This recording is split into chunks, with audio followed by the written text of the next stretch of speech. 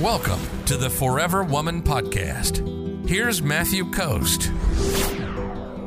What do you say to cut it off in one of those messy situations when he has a girlfriend? Breadcrumbing, but too busy for me, but doesn't want to cut it off either.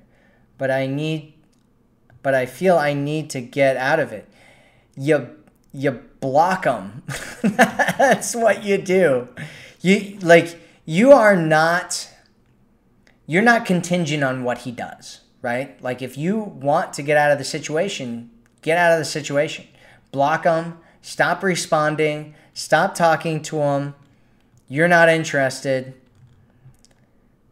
That's it.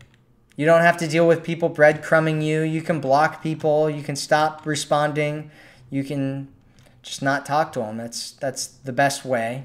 If he knows and you know and everybody knows that he's in a relationship and you're not down for that, just stop talking to him. If you're ready to attract a man who loves you, sees you, and cherishes you, visit theforeverwomanformula.com right now.